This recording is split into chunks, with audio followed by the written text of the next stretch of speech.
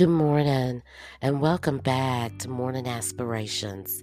Father God, we come to you this morning right now in the name of Jesus. We thank you for the very breath that we are breathing right now, Father God. We thank you for your grace and your mercy because we know it is grace and mercy that gets us through our day, Lord. And we know that it is freely given from you every day, Father God.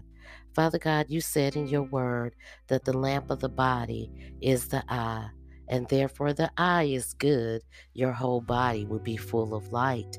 But if your eye is bad, the whole body will be filled of darkness.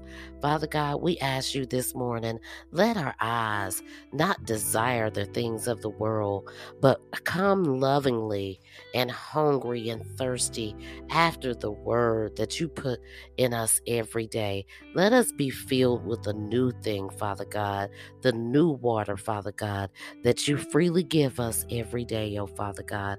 Father God, you said in your word that the harvest is plenty, but the laborers are few.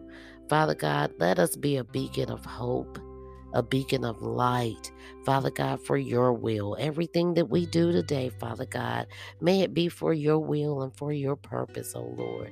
May we step outside of ourselves, Father God, and our own selfishness, oh Lord, and let us step into what you will have us to do today, it being your will that you even woke us up this morning. So as we go through our day, Father God, let us remember everything that we do, it is because of your will, your grace, and your mercy. Amen. Amen. This morning we're going to be reading, Lord, use me to touch the lives of others. Lord, help me to serve you the way you want me to. Reveal to me any area of my life where I should be moving, where I should be giving to someone right now. Open my eyes to see the need. Give me a generous heart to give to the poor. Help me to be a good steward of blessings that you have given me by sharing what I have with others. Show me whom you want me to extend my hand to at this time. Fill me with your love for all people and help me to communicate it in a way that can be clearly perceived. Use me to touch the lives of others with the hope that is in me. 1 John 3:16. By this we know love, because he laid down his life for us, and we also ought to lay down our lives for the brethren.